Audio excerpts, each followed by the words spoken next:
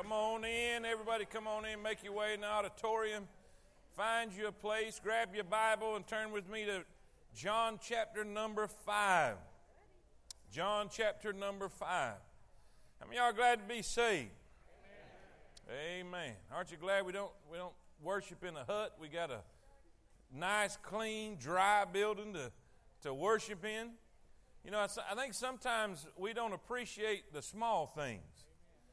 You got people around the world that have to sneak through the jungles and hide in the middle of the dark to worship, and we get to go in broad daylight. They worship in 112-degree temperature out in a grass hut, and we have an air-conditioned building. Somebody ought to be shouting right there. Just thank God for the little things, amen? I guess if they went out, they wouldn't be little things anymore, amen? Big things. All right, tonight we're gonna cover the whole chapter. We're going to cover the whole chapter 5 that we started with last week, talking about getting off the porch.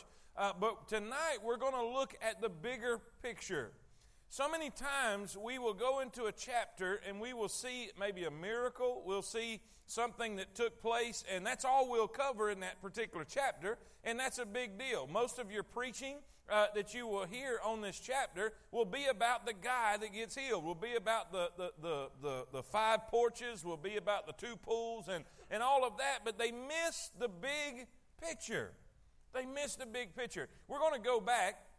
We're going to go back to the very, very first lesson that we did in John chapter number 1 and talk about a main point of the whole book of John. And John chapter number 5 emphasizes this and shows us this picture completely. And I'll explain that here in just a moment. All right? So if you're ready to study, say amen. Amen. All right. Let's look in John chapter number 5 and verse number 1. After this, there was a feast of the Jews, and Jesus went up to Jerusalem. Now there's at Jerusalem by the sheep market a pool, which is called in the Hebrew tongue Bethesda, having 5 porches. And in these lay a great multitude of impotent folk, of blind, halt, withered, waiting for the moving of the water. For an angel went down at a certain season into the pool and troubled the water, and whosoever then first after the troubling of the water stepped in was made whole of whatsoever disease he had. And a certain man was there, which had an infirmity 38 years. And when Jesus saw him lie, and knew that he had been now a long time in that case, he saith unto him, Wilt thou be made whole? The impotent man answered him, Sir, I have no man, when the water is troubled, to put me into the pool. But while I am coming, another steppeth down before me. Jesus saith unto him, Rise, take up thy bed, and walk. And immediately the man was made whole. Aren't you glad the way Jesus operates?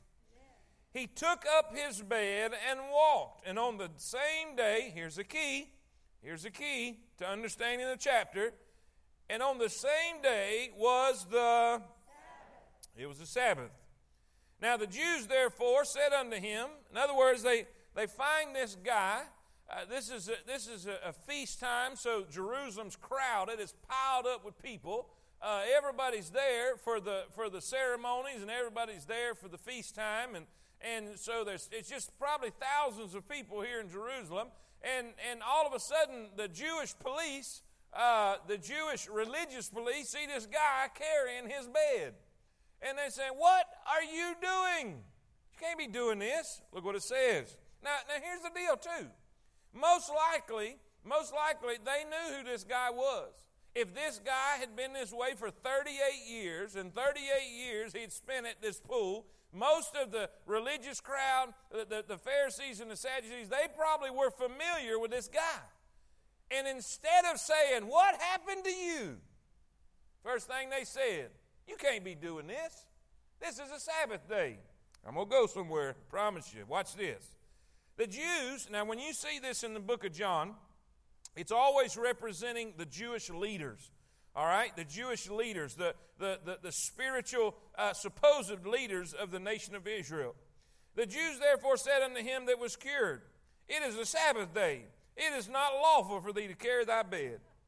He answered them, He that made me whole, the same said unto me, Take up thy bed and walk. What's he saying? Hey, it's not my fault. The guy that fixed me, he told me to do it.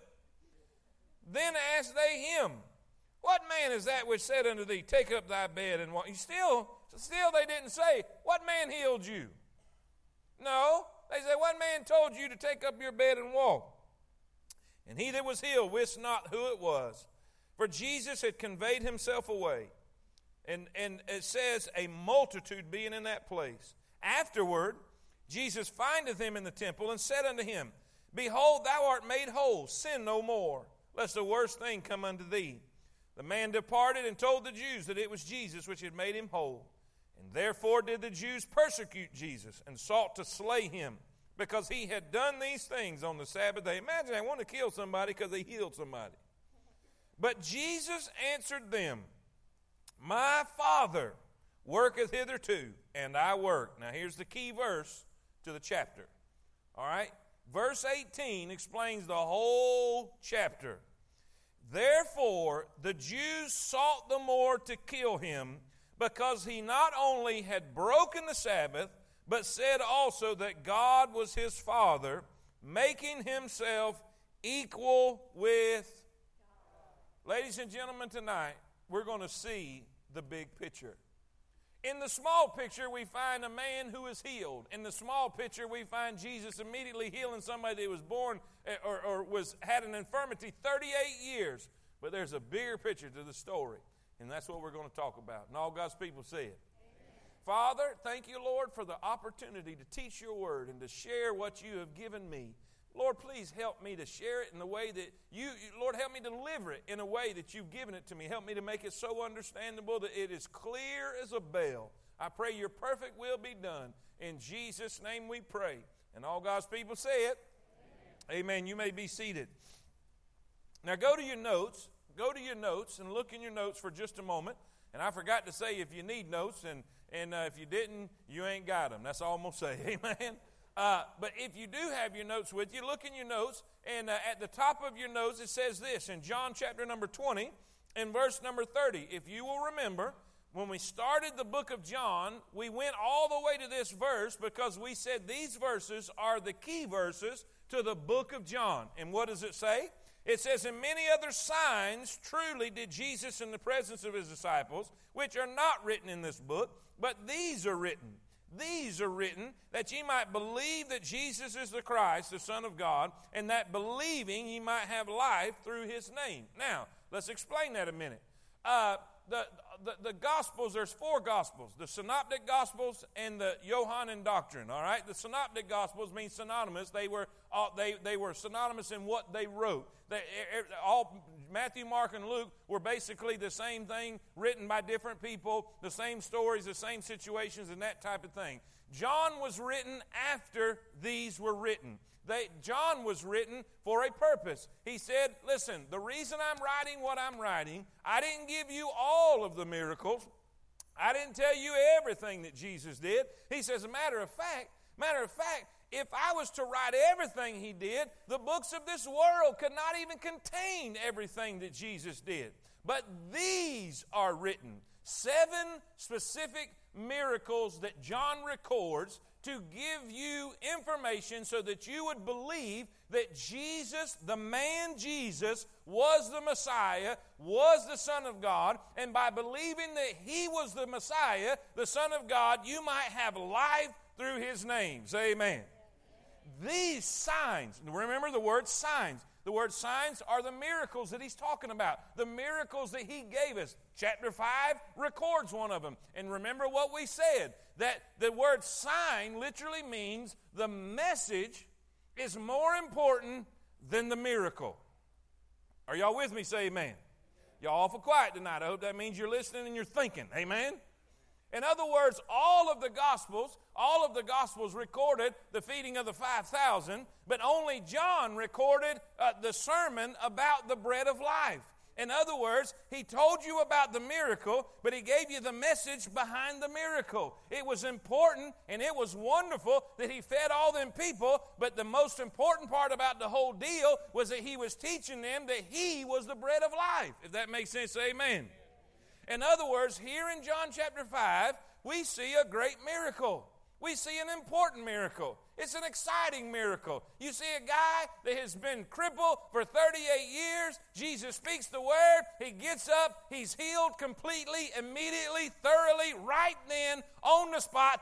Bam! He is healed and ready to go. Now, that's really cool. But that's not as important as the message that goes with it. That's not as important as why he did what he did. And so tonight, we're going to look at why he did what he did. All right? So let's look at number one. If we're going to outline the whole chapter, let's just go through everything, okay? So number one, first we find suffering humanity. Suffering humanity. This chapter really gives us a great, clear picture of humanity in this world. What do we see? We see this. It says, the Bible says there in Jerusalem there was a pool by the name of Bethesda, and it said that the name means house of grace or house of mercy. And in these pools there were 5 porches. 5's the number of grace, amen. 5 porches, and in these porches, the Bible says, lay a multitude of impotent folk. Okay, impotent folk. So if you're taking notes, write this down under A. First, write this down. I want you to see humanity's condition. Humanity's condition. The Bible says in verse number 3, in these porches lay a great multitude of impotent folk. And then it gives a description of them. Blind, halt, and withered. Halt means crippled, unable to walk right. Withered means having no feeling, means paralyzed. So this is a clear picture of sinful humanity. They're blind. The Bible says the God of this world has blinded their minds lest they should believe the glorious gospel of Jesus Christ. How many of y'all have seen people and you try to tell them, you try to warn them, this direction that you're going, this road that you're on, it's going to lead to disaster, or this person you're with, they're not good for you. They are not good for you. This is a bad relationship, and they just can't see it. They just can't see it. And then you have somebody that tries and tries and tries. And listen, they try to turn over a new leaf. And they try to get sober. And they try to kick their habit. And they try and they try. And they put the best effort in. But it seems like they fall on their face all the time. Even though they try real hard. And in man's ability and in man's power, it can't be done. It can't be done. You say, preacher, I'm going to try my best. Without God, it can't be done. You can't see, you can't walk, and you're way past feeling. Paralyzed without Jesus. Impotent folk, powerless. Their condition is powerless. The word impotent here means powerless. What does that mean? Without Christ, we're powerless. We're kind of like the psalmist when he said, I waited on the Lord and he inclined unto me and he heard my cry. Now, why was he crying? He said, he heard my cry, and he brought me up also out of a horrible pit, out of the miry clay. And he set my foot on a rock. Now, here, he said, why was he crying? Because he couldn't get out by himself. That miry clay, you slip and you slide. How many of y'all have got red clay at your house, and in this rain you try to get around? Well, where we're building at the house, we don't have no grass, and the topsoil is all messed up. Got to get all that done. And man, when it rains, it is a mess. I mean a mess. You slip and you slide, you can't get. That's what the psalmist is saying here. I was sliding, and I was slipping, and I was trying. And the harder I tried to get out of the hole, the worse it got. But he came to where I was. Impotent. You see the condition of man. We get mad at people in this world and in our culture, and we don't know why they have to act the way they do. We don't know why they have to dress the way they do, and we don't know why they have to talk the way they do. And we get angry and we get frustrated at people, but you got to understand they're powerless. And by the way, you were too. The Bible says in Ephesians chapter number 2, it's in your notes. Ephesians chapter number 9, you hath he quickened. And the word quickened there means made alive. You hath he quickened who were dead in your trespasses and in sins. We were just like they are when he found us. So we see their condition. Not only do we see their condition, but we see their ambition. Write that down. We see their ambition. What were they doing? They were waiting on the moving of the water. They wanted to get better. Let me say that again. They wanted to get better. Keep this in mind when you are saved, and especially if you've been saved a long time, because sometimes when you've been saved a long time, you kind of get disconnected from reality. Because when you've been saved a long time, usually the only friends you have are people that's already saved. You see, when people have been saved a short time, they're still kind of connected with reality. They're still kind of connected with the culture that they just came out of and the world that they just came out of. But sometimes when you've been saved a long time, it's easy to get frustrated and give up on people, but you got to realize they may be broken and they may be messed up and they may be frustrating, but they want to get better. They want to be different. They don't want to be in that situation. You say, I don't know why they keep going back to it. They're powerless. If they could fix themselves, they would. Man, it's quiet tonight. It's kind of like when somebody tells you don't worry about it. And you want to say, where's that button? They want to get better. Why do you think they're hanging out at this pool? They're waiting for the surge on the water. They're hoping, they're wishing, they're trying. They're doing everything they can to get better. And boy, here's a problem. We're living in a culture and a society today that are broken, that are powerless. They're hurting, they're needy, they're broken, they're halt, withered, and blind, and they're all of these things. But they want to get better, they just don't know where to turn. Well, obviously, preacher, they need to turn to church. Yeah, they've tried that. They've gone to churches and either been turned away or couldn't be helped.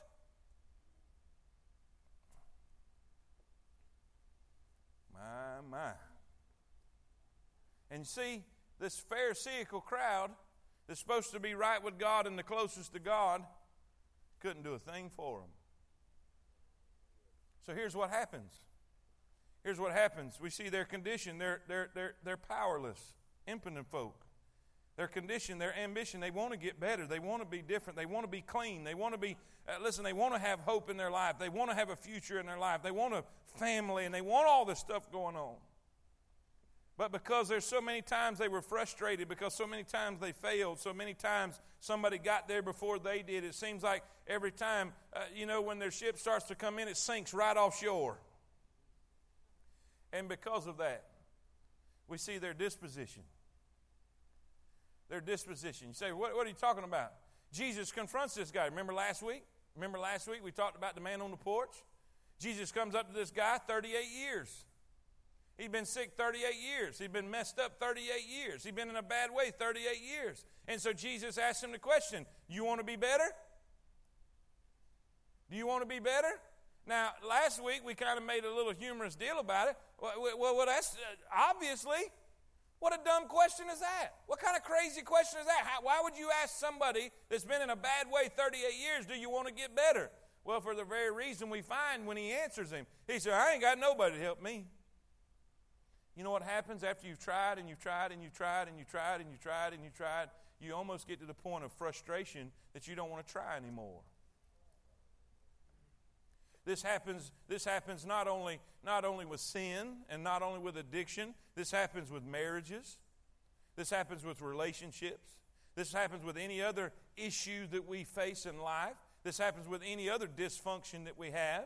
And so, here we have a world that's tried and they've tried and they've tried and they've got in a bad way and they want to get better. There is an ambition. They're sitting and waiting on the water. But when somebody confronts them and says, hey, I want to help you. Is there anything I can do for you? Do you want to get better? They're so frustrated, they don't think they can.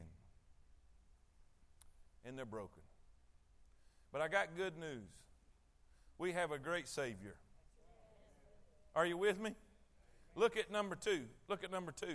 Not only do we see the suffering humanity, I want you to see the sinner's healing. Now we're going to move from the story of a healing, the story of what most churches stop at, and really get down to the nitty-gritty of the whole chapter. All right, let's look at verse 5. And a certain man was there and had an infirmity 38 years. And when Jesus saw him lie and knew that he had been now a long time in that case, he saith unto him, Wilt thou be made whole? Here's what I seen in that verse. First, Jesus saw him. Then it says, and knew. So Jesus saw him and Jesus knew him. Then I put Jesus engaged him. Now, that's not your notes. This is just my thinking, all right? So I'll tell you when it's the notes, okay? Jesus saw him, Jesus knew him, and Jesus engaged him. What does that tell us? We see this healing of this sinner, this healing, and we know that there's some kind of connection between his sickness and sin, because when Jesus confronts him in the temple, he says, cut it out. Quit doing what you were doing that got you into this shape to begin with. Somebody say amen. Amen. And so now we have this sinner. This man probably didn't deserve to get better. He probably didn't have any reasoning for anything, but Jesus came to him. The porches, there was 5 porches, and the Bible says in those 5 porches they were full of people, but Jesus came to him. Jesus went around people and came to him. So what do we see? We see the sympathetic Savior. This is a sympathetic deal. Jesus had sympathy on him. We see the mercy of the Savior. We see the compassion of the Savior. We see Jesus looking upon this guy, and he sees him in his condition. Now, I don't know about you, but that tickles me to death, because I have experienced the mercy of the Lord. I did not deserve him. I did not earn him. I could not get to where he is, and I could not get to where he was. So he came to me. And this healing was a healing of mercy. This healing, because he knew he had been in this situation 38 years. He knew nothing else had helped. He knew all about him, and he had compassion on him. And he showed mercy toward him. And this is going to make the story even more significant when you hear what happens. Listen, we have a sympathetic Savior, a Savior full of mercy, a Savior full of compassion. And he looks down at the guy. He says, do you want to get better?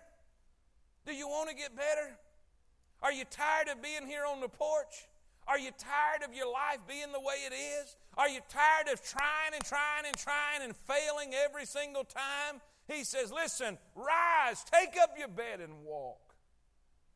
This is a very sympathetic healing. Sympathetic healing. He loves this guy. He shows compassion toward this guy. He shows mercy toward this guy. But listen, there's more to the story. And really, this is where we're going to get into the main body of this chapter. This was not just we got a guy that's messed up. It wasn't just a happening. He didn't just stumble upon this guy. It wasn't that way. It wasn't that way. This healing was sympathetic, but this healing was also, and this is what you get. When you get this, it'll all say, it was strategic. Write that down.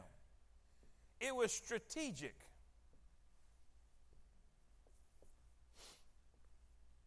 Preacher, what do you mean strategic? Jesus is all about healing all kind of people. That's true. That's true. He was healing, he'd healed thousands of people up to this point. But here's the deal. Watch here's where we see it's strategic. Look in verse number 9. Verse number 9. When you get there, say amen. And immediately the man was made whole and took up his bed and walked. And on the same day was the Sabbath. How many of y'all knew or know if Jesus was supernatural and he knew this guy? He comes into the court, he comes up to the porch where he was, and the Bible says when he saw him, he knew him. That's deity. He knew exactly. He wasn't introduced to him. He didn't interrogate him. He didn't investigate the situation. He automatically, because he is God, he knew this guy had been this way 38 years. Are y'all with me? So he stops and he heals this guy on what day? The Sabbath day. That is the key. That is the key. Little did this guy know, he is just a player in the big game. And you're going to find out in your life, this is not part of the message, but you're just a player in the big game. From the very beginning of Jesus' ministry, he took on and started a war with the religious groups of that day. What did he do? What was the very first thing he did when he kicked off his ministry? He went in and cleansed the temple. Y'all remember? When he made the whip, he came in, I'm talking about like a cowboy, kicking over tables and running them out and said, you've made my house, or the Father's house, a den of thieves. This is supposed to be a house of prayer. Are y'all with me? I mean, what did he do? He picked a fight right off the bat. Right off the bat. And now he could have healed this guy 2 days before. He could have healed this guy one day after. He could have healed this guy anytime. But he chose specifically on purpose to heal him on the Sabbath day. Why? Because he knew it would chap him. He knew they would have a problem with it. Are y'all with me? And guess what? They did. I mean, as soon as he did it, he gets up, this guy, can you imagine this guy? I mean, put yourself in this guy's shoes. You've been lame 38 years, and all of a sudden, you have strength. All of a sudden, you have power. All of a sudden, you can get up and you can move around. And the guy that just healed you said, take up your bed and walk. What you going to do? So he rolls his bed mat up. He puts it under. Here we go. Woo! Amen? And the religious police, I'm telling you, they literally had religious police. They had people to make sure you followed the religious laws of the day. Terrible. And so they see this guy. And that's when you hear the Jews, he's not talking about the Jewish nation. He's talking about these Jewish rulers. The Pharisees, the Sadducees, the Sanhedrin. The people that are the hypocrites and the people that are the legalistic people that's keeping the nation of Israel in bondage. And what happens? They see him and they say, what are you doing? Have you lost your mind? This is a Sabbath day. It's not right what you're doing. He said, man, all I know, that dude that fixed me, here's what he told me to do. Well, who was it? I don't know who it was. You see, because when Jesus healed him, he disappeared. He backed out. Can you imagine the commotion that went on with thousands of people in this area. Jesus heals him. Can you imagine the stir? And Jesus just gets out of the way. Who was it? I don't know who he was. Now here's what I want you to write down in number 3. What was number 1? Tell me number 1. Suffering humanity. Does that make sense? Say amen. Number 2, we see the sinner's healing. We find that it was very sympathetic. It was the mercy of Jesus. He looks upon this guy and he has compassion on him and mercy on him. He sees him. He knows his situation and he engages him and he heals him. But we find that it's not just sympathetic, it's very strategic. How many of y'all know Jesus has a reason for everything he does, every time he does it? Right? So he did it when? On the Sabbath day. Now here's the deal. Number 3, I want you to see the self-righteous hypocrites. The self-righteous hypocrites. This is in verse 10. Verse 10. Now think about this. Think about this. Wouldn't the best thing to do was to see this guy who'd been crippled 38 years say, man, that is awesome. That is great. Let me put it, I know it's hard for y'all to take a story from there and kind of bring it up to date, but let me put it this way. It's kind of like this. When you deal with self-righteous Pharisees and you deal with self-righteous hypocrites, this is how they work. This is how they operate. People in Coleman heard about the growth of temple and how tons of people getting saved at temple and it's growing and it's just God's just doing an incredible thing. And it's a God thing. It's not a man thing. It's not a music thing. It's not a preaching thing. It's a God thing. Are y'all with me? And when they come and they interrogate, instead of saying, man, that is so awesome that God is saving all kind of people and people's getting right and getting help and marriages getting fixed and all that. Do y'all don't have Sunday school? You mean tell me y'all don't go to church Sunday night? Why don't y'all go to church Sunday night? Everybody goes to church on Sunday night. I mean, it's in Second Hesitation. Chapter number 4, you're supposed to go to church on Sunday night.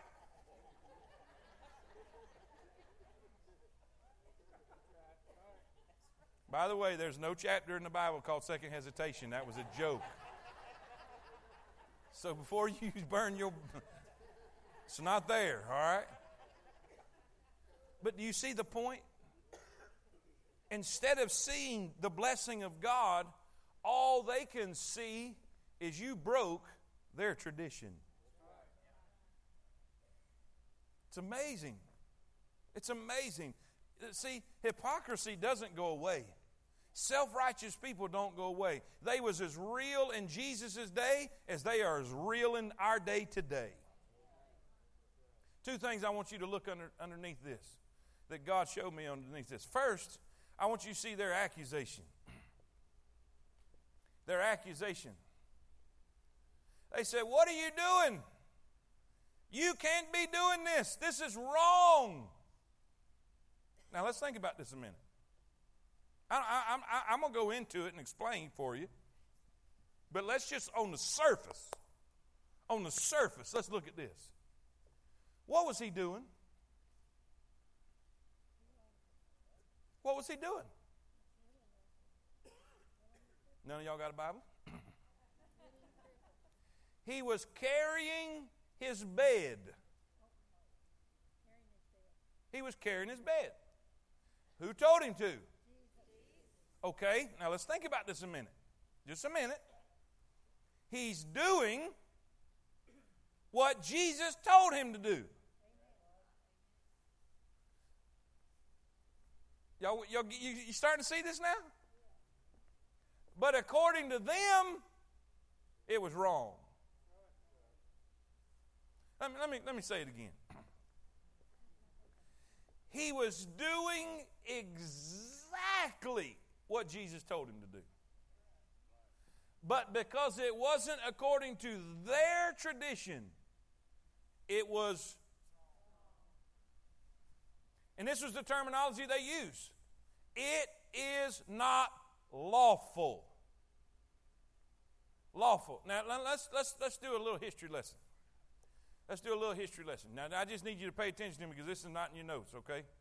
I'm just going to give you some stuff, okay? God gave us His law, okay? God gave the nation of Israel the law, what He wanted them to follow. Are y'all with me? Okay? They were in captivity. They went into captivity in Babylon. When they went into captivity in Babylon, they were there several years. And the longer they lived there, the more the children and the young people, how many of y'all know when you move into a neighborhood and the kids are hanging out with the kids of the neighborhood, they start picking up the slang of the kids in the neighborhood? You take my youngins down here, and I can go visit Ohio, and my kids are going to talk different than them folks up there. Y'all is not in their dictionary. Y'all with me? So my kids are going to pick up the way Kids around here talk slang, whatever you want to, however, accent, however, dress like, talk like. You'll notice, man, kids will, if there's a fad going, even hairstyles, there's fads now with hairstyles, shaving half your head and having the top flop over and all this kind of stuff. I mean, you'll see a bunch of people doing it. Are y'all with me? I mean, it just picks up. It just picks up. Everybody will start acting. So what started happening is the little Jewish kids started looking more Babylonish than they did Jewish. And guess what happens to the older crowd? They start wigging out.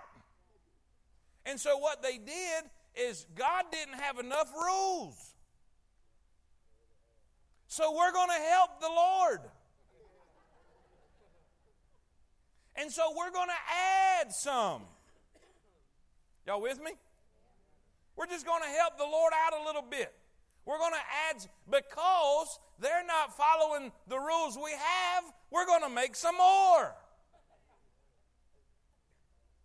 That almost kind of sounds like the gun law lobbyists, don't it? Let's make it illegal. Anyway, I'm not going to go there. I don't want to make nobody mad. So here we find God's law, which was called the Torah. Say that with me. It was called the Torah. So in order to fix this problem, we're going to add man's tradition, man's law, which is called the Mishnah. Say that with me. The Mishnah. So over here, we got what God said, Torah, and over here, we got man's helping God. These are man-made rules. These are man-made regulations. These are man-made restrictions. Y'all with me?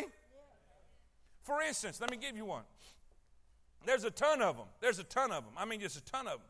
But one of the things you find in the Mishnah, in order to carry something on the Sabbath day, because God said the Sabbath day you can't work, so they needed to clarify that, because that wasn't good enough for us. They need to clarify that. So what they said, you can carry something, but you can't carry it over your shoulder, because that's classified as work. And if you do something on the Sabbath day, here's one. You can move something in your house, but you can't move something from your house to another house, because that's work. That's in the Mishnah. You see where I'm getting at with this? The amount of steps you can take. How many of y'all have ever read in the Bible? A Sabbath day's journey? He went on a Sabbath day's journey, or the distance was a Sabbath day's journey. What does that mean? On the Sabbath day, you had to count your steps, because if you took too many steps, that was classified as work. Now are you starting to see this? Well, see, the regulations of the Mishnah was kind of like the tax code of the U.S. Instead of having a simple flat tax law like God gave us, you have to have a Philadelphia lawyer to understand it. Say amen. Do you remember when Jesus came and he said that you've placed a bondage on the people? You've putting burdens and bondages on people. You remember that where it says, listen, how does it say? Come unto me, all ye that labor and are heavy laden. How many of y'all remember that? Come unto me, all ye that labor and are heavy laden, and I'll give you, take my yoke upon you and learn of me. You know what he was talking about? He was talking about the law. He was speaking to the people who were so burdened by the laws and the restrictions and the regulations of the hypocritical Pharisees. He's saying, forget that jive. Come to me, because my yoke is. Is this starting to make sense? So what's Jesus doing? He's attacking the religious, and by the way, the wicked religious establishment of that day. God had given them a pure, holy law, pure, holy word. And just like what man does with everything, man corrupted it to the core. And the religious leaders of that day were corrupt to the core. And they made accusations against this guy and said, it is not lawful for you to do that. Now, let's think about this a minute. Do you think the Messiah, the Savior, the Word, the incarnate Word would have commanded somebody to do something that was not lawful? Jesus would never command somebody to do something that broke God's law. But guess what he was doing on a regular basis? I love it. He constantly, please get this, guys. I know you think this is just about, an a New Testament story and all that, but I'm afraid there's so many people in our country, so many people in this world who are so bound and so in bondage to tradition and man's opinion and man's way of doing things the way they've always done it, this and that, and they'll say, well, you can't do that. It's not lawful. Show me. I've had times that I've sat down with people that meant well, and they were accusing me of all kinds of stuff. You're doing this, you're doing that, and never could specify anything. So I got sick and tired of it. And I said, listen, let's just stop this conversation right. Let's just stop. I took my Bible and laid it in front of him. I said, if there's something in there that you can show me that I'm doing that I'm not supposed to, or something that I'm not doing that I'm supposed to, show me chapter and verse. If not, we're done with this conversation. And you know what the exact response was? God is my witness. This was the exact response. You ain't never loved us.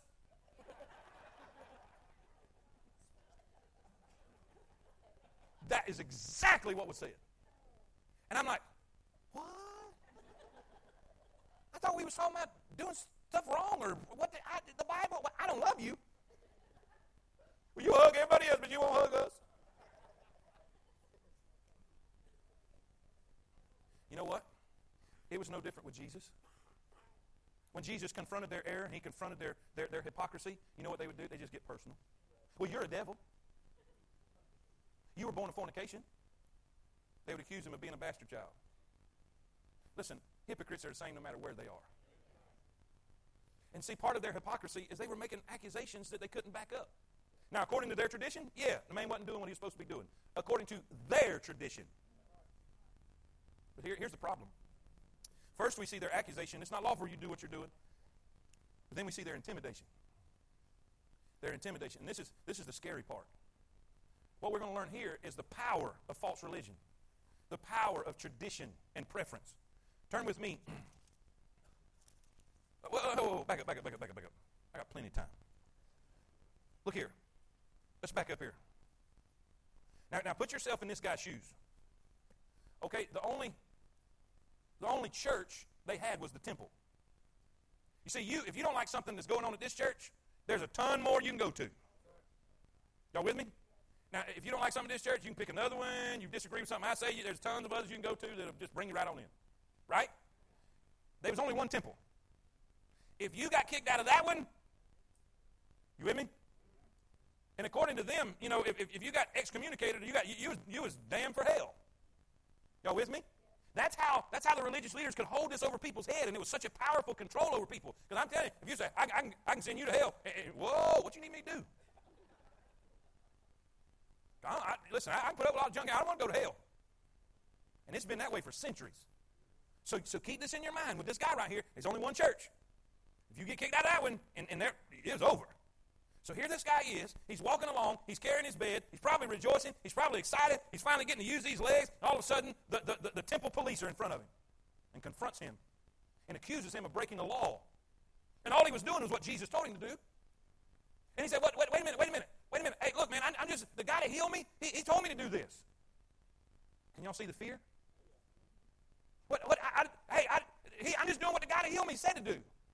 Well, who is this guy? Man, I don't know. What are they doing? They're intimidating.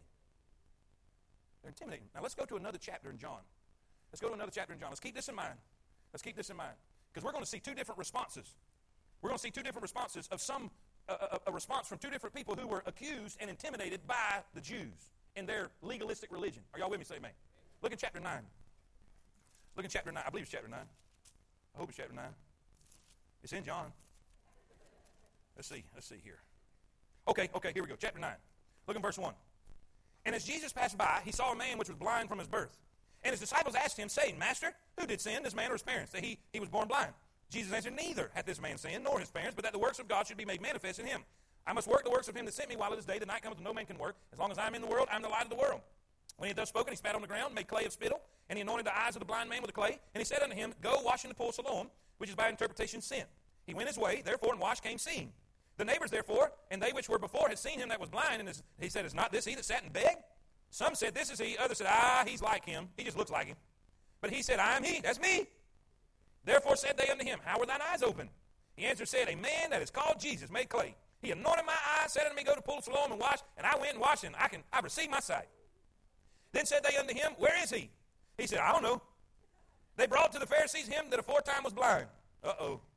And brought him to the hypocrites. Uh-oh. Uh-oh, another uh-oh. It was the uh-oh. And see, he keeps poking the bear. Then again, the Pharisees also asked him how he received his sight.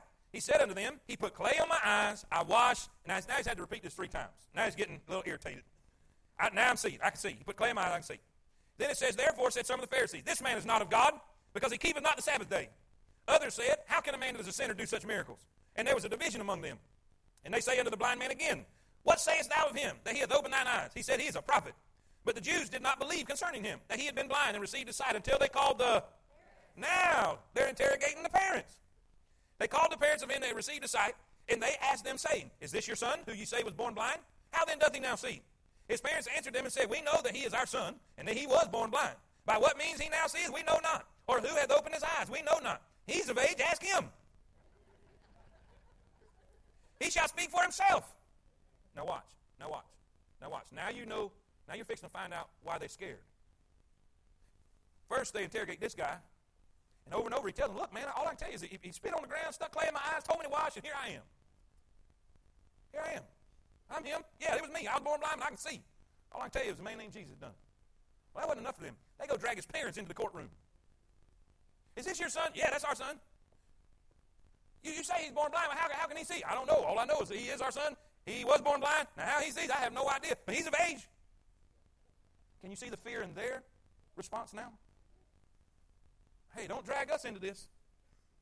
Why? Why were they so afraid? Look what it says. It says in verse 22, these words spake his parents because they feared the Jews. For the Jews had agreed already that if any man did confess that he was Christ, he should be. Therefore, said his parents, he is of age, ask him. You see, a Pharisee and a hypocrite will always try to use intimidation to force you to follow their rules and follow their preferences and follow their opinions and follow their laws and their rules. And all God's people say it. Now watch. Oh, I love this blind guy.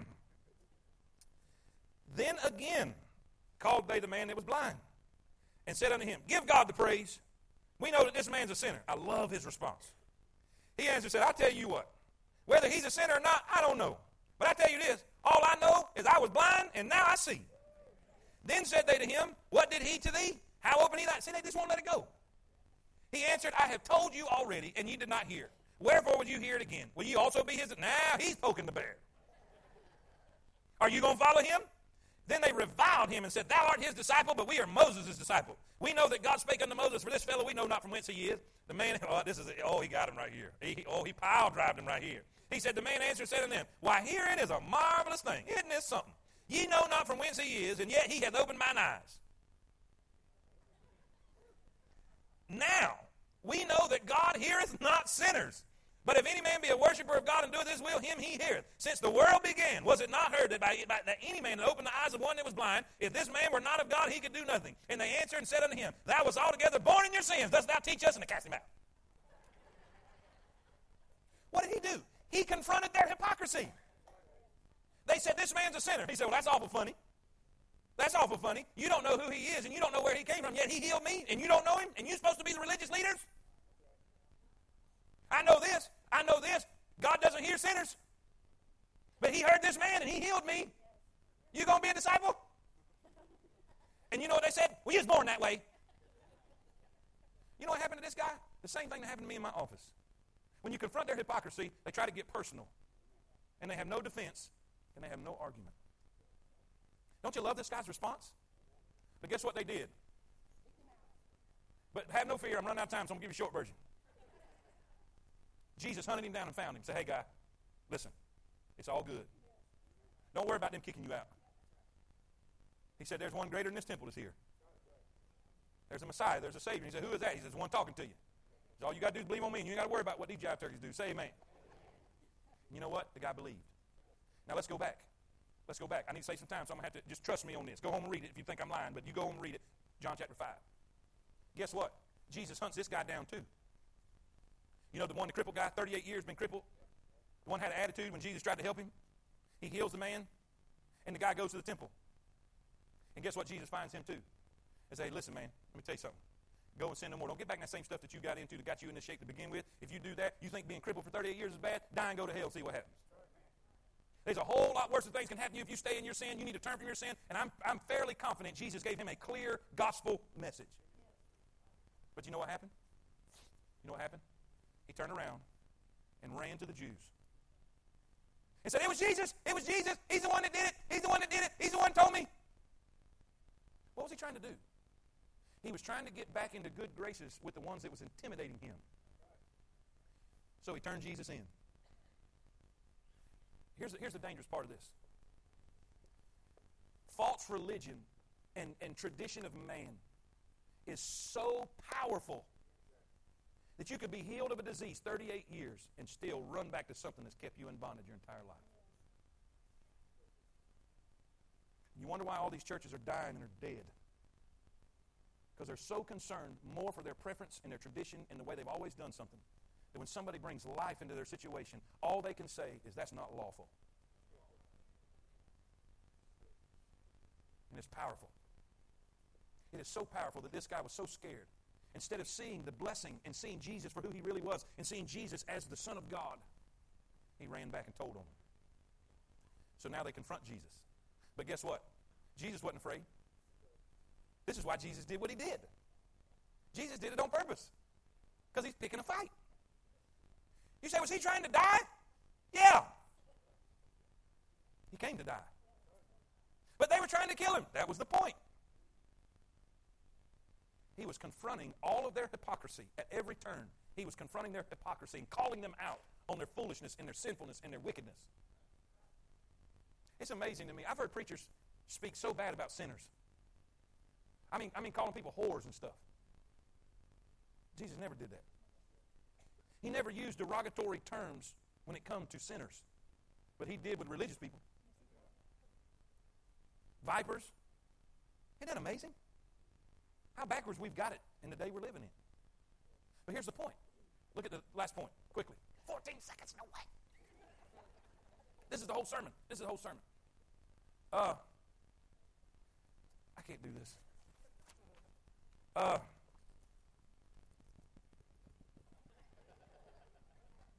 Y'all know I want to.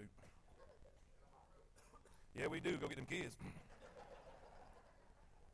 I got to deal with them kids workers. Y'all don't. Amen. Don't worry about them. Well, you work in the kids department next week. Amen. Here, let's do this. We're going to put to be continued. And this is why. This is why. I could rush through this part, but here's listen. You got to understand. You got to understand. The whole point of the whole healing and the confrontation and the poking the bear was so Jesus could give the sermon he's fixing to give. And that's this last point. So there's no way I can rush through this, okay? This is the most important thing. The other stuff was just to lead up to this. I don't know why time got by so fast. But anyway. Now remember, watch this here. I will say this, though. Watch this here. Remember what we said, the sign. Many other signs. Remember what we said the word sign means. The message is more important than the... Now see, here's what we've done. We've discussed the miracle, and we led up to the message. And what we're going to talk about next week is why the miracle took place. And it wasn't... I was talking to Brother Jeff. In my office. We were sharing some of these things. He said, I said, the message is more important than the miracle. He said, the message is that he's Lord over disease. I said, nope. The message is he's Lord over the Sabbath. Because he'd been healing and healing and healing and healing. They already knew he had power over disease. But he wanted them to know he's Lord of the Sabbath. And we'll know why next week, and it's really good. I'm telling you, you really don't want to miss next week. It's like ridiculous. All right?